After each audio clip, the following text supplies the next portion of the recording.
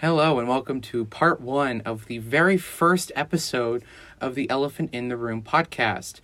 This is an uncensored and unfiltered conservative source on campus. I'm your host, Ian Cruz, and today we've got some special guests coming your way. One thing that I know I was afraid of before coming to Georgetown was campus life as a conservative student. In this episode, you're going to get an insight into how each class has navigated such a liberal campus and stayed true to their values. So first up, we have a member of the freshman class of 2025. Please join me in welcoming George to the show. As a freshman myself, I will probably attest to a lot of what you're saying, but everyone brings their own unique perspectives, so I'm sure our listeners are eager to hear your story. Firstly, I wanted to ask you, how much did the liberal-conservative political divide factor into your decision to attend Georgetown? First, thank you for having me on this podcast. I'm honored to be the very first member. In terms of how it factored in my college decision, I would say barely at all. And the honest fact is that most campuses have similar issues. Now, did this prohibit me from applying to some campuses? Yes, I didn't apply to any schools in California. I know the reputation of some of those schools. But at the end of the day, I couldn't go on my normal college search factoring that in for every campus because the simple truth is that it's very similar at every campus. Given that you live in Florida, did it ever cross your mind that given the strong conservative governor there, Ron DeSantis, that you would stay in Florida to keep a more conservative state or come all the way to D.C., which is 90% Biden voters? I mean, I did take that into some consideration, but I don't think I ever wanted to stay in Florida for college. Not that I don't want to work there someday or live there someday, but I did want to get an experience outside of Florida since I had lived there almost exclusively my entire life. I had actually spent 1 year here in D.C. when my dad had his government job, but that was about the extent I had outside of Florida, so I did want to get that experience somewhere else. And was there anything special about your time in D.C. that made you really want to come back here, or was it more about Georgetown and the opportunities that were provided for students? I would say it's a combination of both. When I was in D.C., I was only in first grade, and I did kind of see it through this big halo, this big, place where all the work got done and everything, seeing these big buildings with beautiful white columns and looking all majestic and all that. And I guess that kind of almost inspired me in some way. But at the end of the day, looking back, I had been to Georgetown for a summer program for debate, so I had experience with the campus. And I knew that the reputation Georgetown had for things around government, around international relations, things that I'm interested in. So those were the primary reasons, I would say. And in classes in general, how do you feel professors tend to lead the classes? Do you find them to be too woke and too liberal, or do they appear to be more open to conservative or opposing viewpoints? So as a freshman, I might not have as good or as well-rounded a perspective on this as other students who have just been through more classes. My biggest political science class so far was the comparative political systems class I took, and the professor there definitely leaned liberal, but I didn't find it the most distracting thing in the world. It was a large class. It would have been hard to really force it down our throats. I honestly don't think the class had time for that. So I think it was managed fairly well for someone who might have had liberal preferences, but didn't try and push it well together, either way. There have been some other classes I've taken. I'm taking a course that has to do with, the ecosystem and climate change and things like that, and that definitely has much more of a liberal spin on it. This course is actually kind of divided into two sections. It's done through the Core Pathways group here at Georgetown. The first section I had a chemistry teacher. He was actually really cool, and his only preferences were put towards what science stated and things like that. So I felt that was a lot better, a lot less filtered as it might otherwise be. We talked about nuclear energy and all these other possible, more feasible, practical solutions. Whereas this second half of the semester, I've been in a class that's more focused towards biodiversity. And day 2 of one of our lectures, we got essentially told that traditional economics can't factor in for all the things that happen to the climate, and that the climate is, quote, subsidizing the entire world. And did any of your colleagues or classmates intimidate you in any way, or did they pressure you in any way to conform to any specific viewpoint? Or how did they interact with the classes that you've been in so far, and have they presented a more open and welcoming environment to the classroom as well?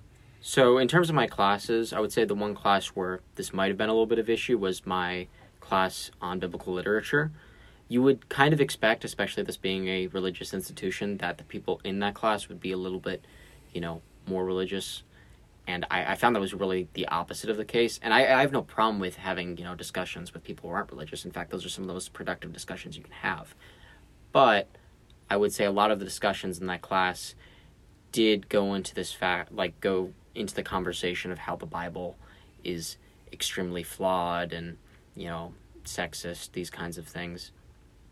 And I did my best to, kind of speak up and defend, I'd say, a lot of passages and viewpoints, although I think that's something people should also take into account, is that the Bible is not a kid's story. It is really a rated R, depiction, not a depiction, a rated R reality of a lot of things that do happen. So I think people do get shocked by that, and in turn they have these very adverse reactions. So I did have to navigate that a little bit. It wasn't the worst pressure in the world, but I definitely felt like I was outnumbered in terms of people who are, religious to some extent. There were one or other two people in the class that also kind of shared my values, but I'd say the large majority were very critical of biblical texts. I think a mistake a lot of people make when reading the Bible is assuming that they are virtuous people who are to be looked up to. I'd say a lot of stories, if not the majority of them, are quite the opposite. They're showing what you shouldn't do. Even in the case of Job, who's supposed to be God's perfect servant, it's this very complicated tale of what happens even if, everything you do seems to be righteous and you don't get what you think you would deserve, what life throws at you. So you have to, I'd say, read the Bible in the context of humans are innately flawed, and that these people, while sometimes they show admirable traits, are often showing you what not to do. Yes, precisely. But to move away from classes, what advice do you have for the class of 2026 who are coming in, who are going to navigate a lot of that introductory phase, a lot of pronoun discussion thrown around, especially for our grade, and how would you advise conservative students to walk that tightrope of not wanting to leave a bad impression for people, but at the same time sticking true to what you believe in? Yeah, I assume if you had the patience to, you went through a lot of the same orientation classes I did, where the diversity department on campus openly endorsed the Biden administration, and they're kind of they praised it as this new coming after the Trump administration went away. And not that I necessarily have a problem with people having political leanings, because of course they do, but for the administration to openly endorse one person, I did find problematic. I had the person who was leading that a lot of discussions that we had in my orientation was quite left-leaning. When we were supposed to have a discussion about free speech, he said we should skip over it because this is only a discussion that gives people permission to say hateful things, to have hate speech. So you're going to get those moments during your pre-orientation, likely. At least I did. And I think to some degree, you do have to push back. You need to show that some things are just not okay to skip over, but then you also have to realize what the setting is. And there are, I think, more than you would expect, people who do think like you, who might just not be as willing to express those values. And, if you don't want to speak up in class and, create that dissidence, that uncomfortable conversation, I think it's more than acceptable to just talk with people afterwards and find out what they really believe. Yeah, it's great advice, and I definitely was shocked when the speakers, I think it was about a racial justice panel, said oh, the Biden administration is so great, and to think of what Joe Biden even said when he was in the Senate, and to have him as this new upcoming of racial justice, I found very puzzling. Yeah, he was the primary leader against the confirmation of Clarence Thomas, who was the first African-American justice appointed to the Supreme Court. So I find that quite ironic. Exactly, and he used a lot of derogatory language towards African-Americans, calling them predators and urban jungles, I believe was another quote that he had about the integration in the 1984 crime bill. So it was very confusing, and it put me in a position where you're coming to a Jesuit school, a Catholic school, you think that there will be at least core, more socially conservative values that will be shared by the administration, because that's tends to be associated with religion.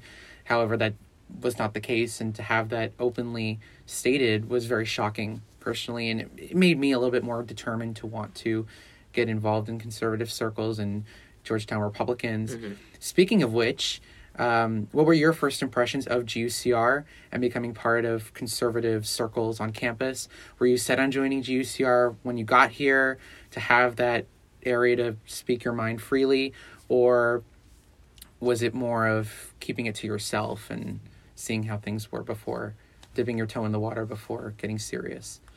I knew I always wanted to do political stuff, but I wasn't set on joining GUCR. One of the main reasons is that at my high school, they had a Young Republicans group for a little while, and then it had declined so much in membership that didn't even exist by the time, like, I was a junior. So I didn't even, I couldn't join that. And also there was this idea that we talked about with a lot of other conservative students about maybe not wanting to put that on your resume when applying to certain universities. So I didn't know if I was going to join something. I didn't know if the GUCR here would have been even a major force or would have just been a hodgepodge of a couple kids. But I was, I'd say, pleasantly surprised to find that we have a pretty nice group of people and that, we have a pretty strong membership. So once I saw that, I felt pretty comfortable joining the organization. And sure, you're not in the majority, but, you have to get used to that. And if you're not willing to, break the mold a little bit, where's the fun? And one final question I had is, you were one of our 3 debaters in the freshman debate not too long ago. How did you feel expressing the conservative or the Republican platform or agenda in front of such a large group of people who are drastically bipartisan? You had a Republican section, a lot of so-called moderates, and then a lot of Georgetown Democrats. But how did you feel going up into that environment, having to discuss foreign affairs and foreign policy, especially with everything that's going on now with the Russian invasion of Ukraine? I would say it was a very interesting environment. I think it was to somewhat degree a tiny bit hostile. There was a certain sect of people who were kind of jeering at certain times and did interrupt the flow of debate a little bit. But I felt like I had a pretty good debate, pretty solid debate. I think we had a decent conversation. I think there was a little bit too much talking at each other. When I started the debate, I say I spoke as calmly and contently as I could, maybe because I also have the reputation of speaking a little bit too fast, a little bit too, rambunctiously. So I tried to start off, slow and content. And I gave my first opening speech, and I thought it went well for the most part, but then my opponent immediately went for this very fast-paced, very aggressive, very antagonistic point of view. I had tried to, keep things pretty mild up until that point. And after that happened, I felt like I wasn't really given a choice as far as how I had to continue the debate, and I knew I had to respond at that point. So I did pick up the tempo, and I thought my debate actually did improve from that point on after I got a little bit more into it. Although I wish that wasn't the way it had to be. I wish I didn't have to be more contestive against every issue. I wish I didn't sometimes have to, there was a point where it kind of got into back and forth interruptions. I wish that doesn't have to happen. But in the context of that scenario where you have, I think it was about 150 people watching and one, a very large sect of people cheering on the other side, essentially, I had to respond, I guess, just for the sake of the sway of the room and how that was going to end up. And just one final follow-up is, did you expect that debate to mirror the 2020 presidential debates where there was a lot of interruptions and it wasn't as civil as I think the country wanted? Or did you think it was going to be a bit more antagonistic and the Democrats were going to go guns blazing? I was hoping it was going to be more like the vice presidential debate, which we probably would remember a lot more, but for the fly, that was kind of, that stole the show, unfortunately, because Americans don't engage in political discussion, I think, enough. So that did kind of steal the show. But that's what I was hoping for. I didn't expect it to be too guns blazing, not as much as it was at least, but I was always prepared for it. I did high school debate, and that was almost always what happened. It didn't really matter what side you took. You kind of expected that fast-paced, confident response. And that is largely, especially because that kind of debate is competitive and you get scored, is that sounding confident often make it makes it seem like you're winning, even if you aren't necessarily winning. So, yeah, I would have preferred it to be more like that vice presidential debate instead of that presidential debate where there was that constant interruption. And I don't feel like we got to that extent. Like, the moderator wasn't constantly asking us to stop. In fact, it was more the moderator asking the audience to stop interrupting us. I know my fellow conservative John DiPieri had an issue with that, especially since he was covering some of the social issues, which have been pretty contentious for Republicans over the past few months. So, I kind of expected a slightly less aggressive debate, but it was never out of my mind that it would be like that. All right, well, thank you so much for joining this premiere episode of The Elephant in the Room, and I hope to have you again soon. All right, thank you so much.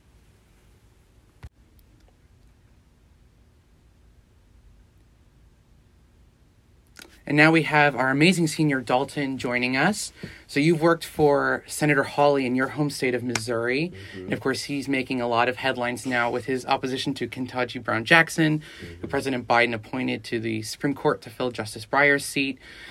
What was it like working in the office of such a young and upcoming Republican senator? Many people have floated him as a potential future presidential candidate, vice presidential candidate, and just leader. And what do you think he represents, especially back home in Missouri, and then for the conservative movement more broadly?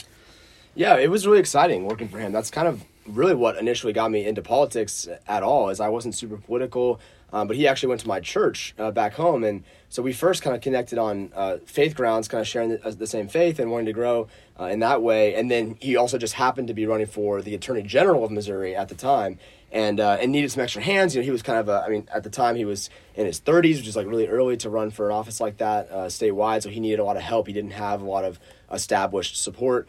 So he needed extra hands. And so I was like, oh, I'll help out because I trust you, as a man, someone that I trust, that shares my faith and, my values. And so mostly almost kind of as a friend, I kind of jumped on the campaign. I knew some other people on that. And then, of course, because of a roller coaster of events, he ended up running for Senate like a year and a half later, which was crazy. So getting to see behind the scenes of both of those races, it was exciting just because working for someone who you really believe in. It's not just because they have the power, because he wasn't in power at all when I first started helping him. It was because I truly believed in him. And I think that's why, things like term limits kind of have, some good arguments, because it's like when you bring new people in and it's not, you're not supporting someone just because they're the one that's always been there and everyone knows their name, but that kind of forced change. And I think he really brought that to the table, competing against other more established candidates, and was like, no, I have a real vision and like a role that I want to play in our national conversation. And so being able to jump on such a energetic young campaign like that was super exciting for me. So that's what got me into politics, really. That's incredible to hear. And I've lived in Portugal for all my life, and coming now to Georgetown, I worked on the Glenn Youngkin for governor campaign, and that really just made me even more interested and wanted to do more. So I definitely get your feeling there. And Youngkin was somebody I look up to, especially bringing the education conversation into the Republican Party, into the conservative movement, and now bringing parents into the conversation that was very much lacking. Another question I had is how was it like to see that transformation in Missouri? Because a lot of people talk about how before President Trump came in, Missouri was always seen as a purple state going to decide the elections, but now it's seemingly a very Republican, a safe Republican stronghold. So how did you kind of see that play out in Missouri, and how do you think that will put Missouri on the map for being in Republican leadership positions? Yeah, I think it's a hopeful story, really, for me. It's optimistic in terms of the way that I want to see.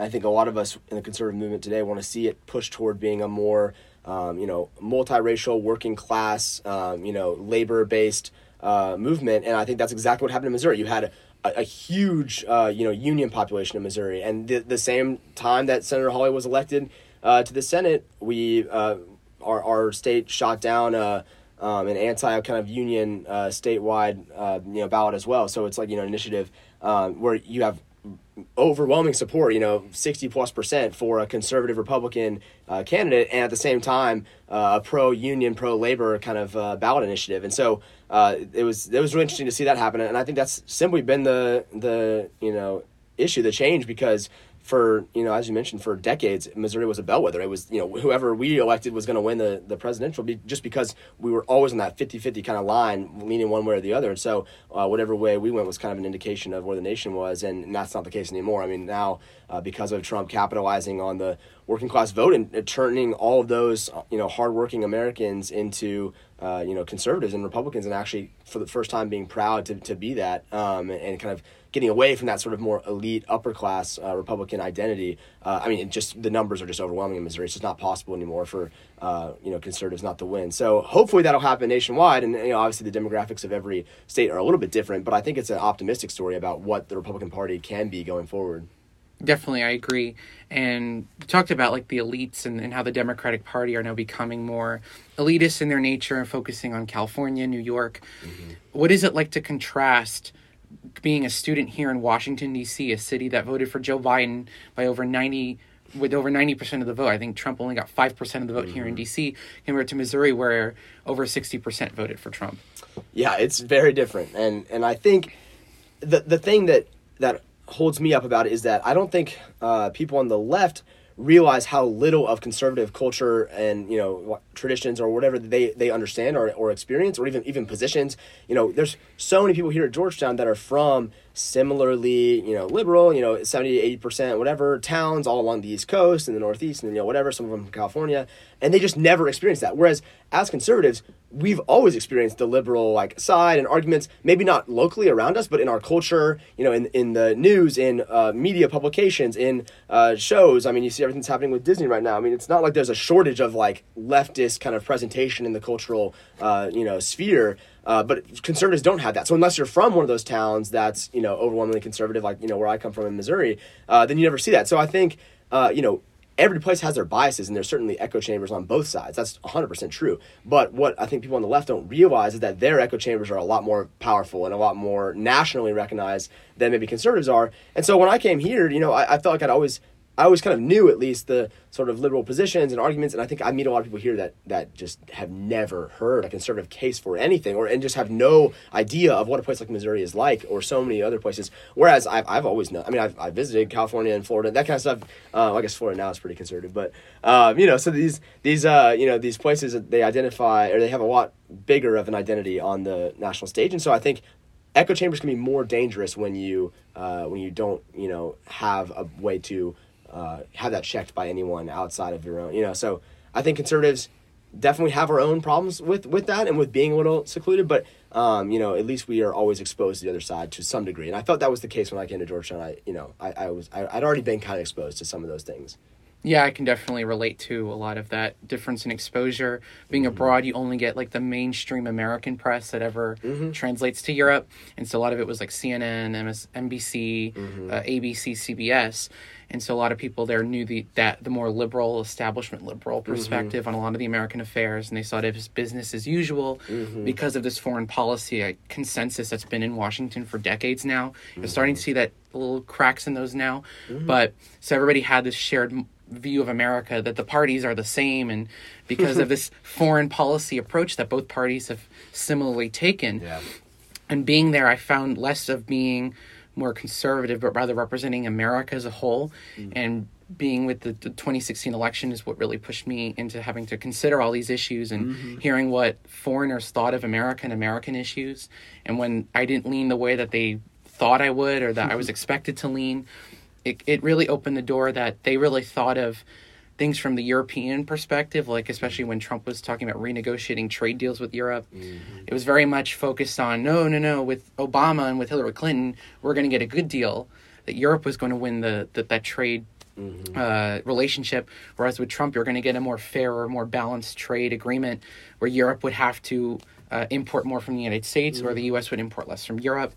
And so I've had people say, they didn't know that where I lean politically, but I overheard a conversation when I was there over Christmas break, and one gentleman said, "Oh yeah, if somebody like Trump ever wins again in the United States, who's more protectionist in trade, Europe's economy is going to tank, especially now." And that's been something that I've been crying in Europe for a long time, is cut relationships and dependencies on Russia and China and have a strong relationship with the U.S. But how that played out, coming to D.C. in the epicenter of American government, was really interesting to have the differentiated viewpoint. But where I want to ask in this question is, how has the D.C. Republican compared to a more outside the Beltway Republican? How have you seen that happen? Because being here in Washington, you expect them to be more pro-Washington establishment, whereas outside the Beltway, it's more anti-establishment, more people-focused. Yeah, I think the main difference, and kind of a shame a little bit, is that I think D.C. Republicans care way too much what D.C. liberals think about them, and they're just they care too much about what people think about them, and like their highest goal isn't supporting what pushing for what their supporters want.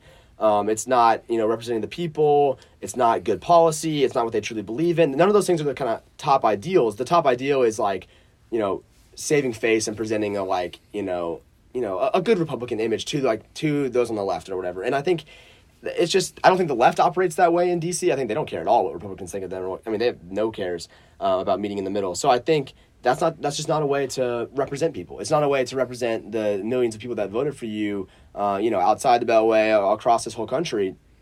If you then come to D.C. and you're more concerned about what the people across the street think about you than what the people that actually put you there think about you. So that's the one thing I've noticed that's kind of a little bit of a tragedy, is that I don't think D.C. Republicans are quite as apt to put people's feet to the fire and kind of stick to their guns, in the way that someone outside the Beltway might.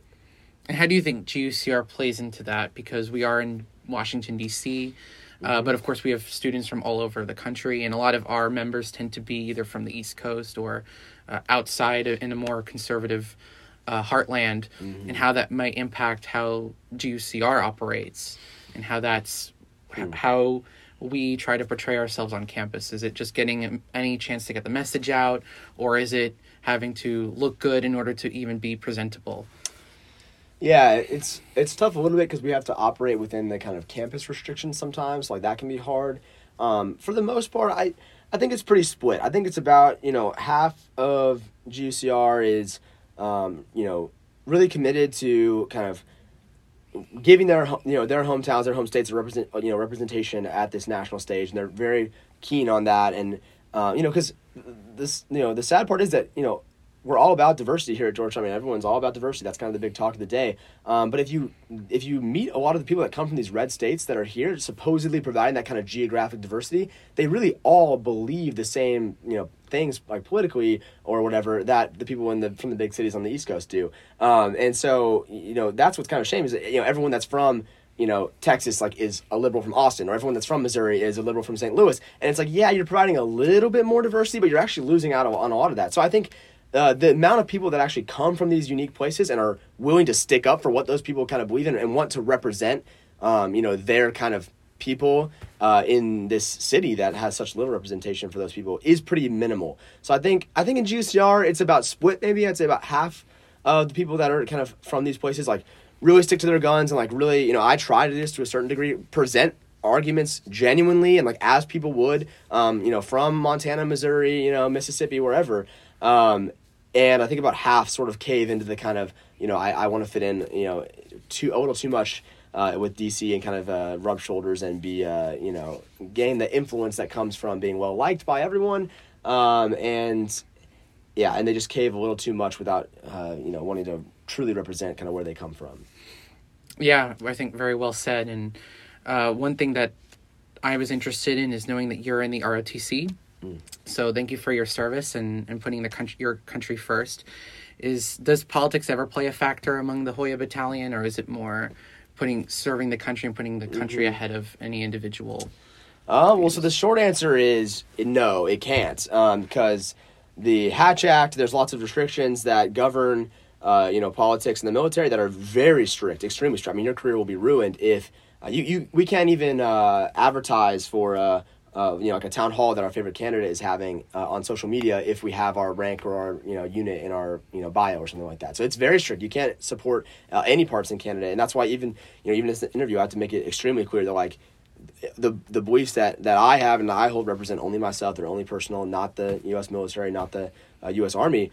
Because I've seen a lot of people get in trouble for that. So it's twofold, because on one hand you can get in a lot of trouble and it's very strict about not conflating the two. But on the other hand, as service members, sailors, soldiers, airmen, Marines, like, we don't check our First Amendment rights, at the door as soon as you, commission or enlist. You still, just because we're defending the First Amendment doesn't mean that we lose our right to it, So we do still maintain all of our First Amendment rights, and so we have the full opportunity to pursue all those things. However, that is only true if you make it extremely clear that it's severed from your military affiliation. It's only a personal belief. So as long as you check that box and as long as you're very clear that it's only personal, then we do maintain all of our political. We can have all those political conversations. But you can get in a lot of trouble if you even hint or even don't go far enough in clarifying that it isn't a military policy or a DoD policy.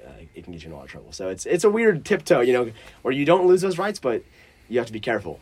Yeah. Yeah, definitely. I can imagine sometimes it can be hard. Yeah. You have to bite your lip sometimes, but I think overall I would think it's a good net positive for the military to want to stay out of what's going on in politics. And yeah, to make sure absolutely. That there isn't those divisions fighting on because we don't want a civil war. Yeah. So absolutely, that's I think one way of preventing that. It's important. And given your experience more than us having some time on campus before COVID and that all put us remote, how have you grown being in more conservative circles in a liberal campus for 4 years, for that extended period of time? Yeah, I feel like this probably came through in my answers a decent amount already, but I think the biggest way I've changed is I've become a lot less libertarian and hands-off in terms of I think coming from a red state where everyone kind of generally agreed with me, it's very easy to sort of fall into, we should just have a hands-off policy, whether that's on, economic policy, whether that's on kind of culture war fights and that kind of stuff. And it was always just kind of a, live and let live. But that's a convenience that you have when you live in a place where a lot of people agree with you. And, so coming from Missouri, I was like, oh yeah, this is an easy solution. And then I came here and I realized just the craziness of the far left and some of the, really aggressive policies of just shutting down speech and just, canceling people is, kind of, a term that take that for what you will, but things like that, just being very, very aggressive against people that disagree with them.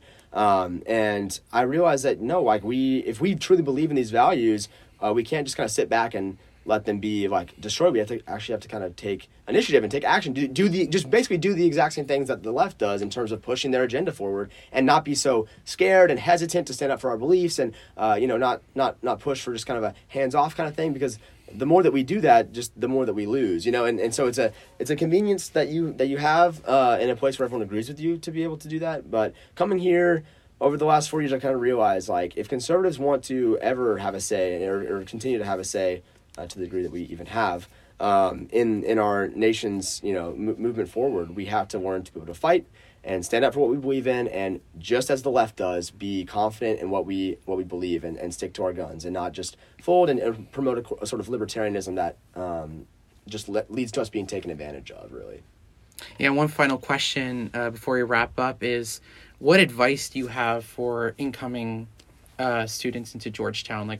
What would you say has been your highlight at Georgetown and in DC to kind of take the politics a little bit out of it? Yeah, just enjoy your time here. I came here and I was debating between a school back home in Missouri and coming here, and I decided to pull the trigger and go all in and kind of take the advantage of the unique opportunity, move 1,000 miles away, leave my family, and if you're coming in here, it means that you've made that decision too, and so get the most out of it. Don't let it slip you by. You're coming here for a reason. You're not settling for just the normal.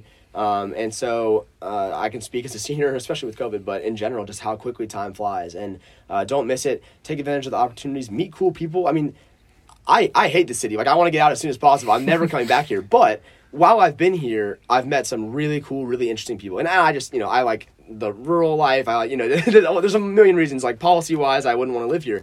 But if I'm glad that I made the choice to try it and to come out here to see, meet new people, because this city brings in such a range of brilliant people from different backgrounds, different, politics and different experiences around the world. And they all come here because this is the capital of the greatest nation in the history of the world. So take advantage of that opportunity. And, I'm not going to stick around for too long, but I've loved the people that I've met while I'm here. And I'm glad that I take the opportunity to make those relationships happen. Well, thank you so much for your answers. I've learned a lot, and for being here. It's been an absolute pleasure having you on The Elephant in the Room in our part one of our premiere episode, and having you on. So keep up the great work, and I know you'll represent us very well. Well, thanks for having me. Yep. And that concludes part one of the premiere of the Elephant in the Room podcast. I just want to make sure to everyone listening that all views expressed in this episode are the host's and guest's own and do not necessarily reflect the official stance of GUCR. Thank you so much for listening, and stay tuned for part two that'll be coming out after Easter break. Stay red and Hoya Saxa.